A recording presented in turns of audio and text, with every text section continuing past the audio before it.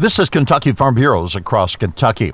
KFB's Generation Bridge program targets members 36 to 49. Second Vice President Sharon Furches says these farmers are in the trenches. Some of these issues that are so prevalent in the news today are affecting this exact age group. I believe that a spokesperson for agriculture should be someone that knows what the dirt feels like, knows what it smells like, what it's like to actually live on that farm, raise your family there. And this group is doing that. Furches says KFB's century anniversary brought a new vision. The strategic plan, the Vision 100 team, really had a perfect chance. When we celebrated our 100th birthday, we looked back for a very short period of time to appreciate where we had come from, but we immediately looked forward. Generation Bridge is looking forward. Generation Bridge continues to gain momentum. This is Across Kentucky.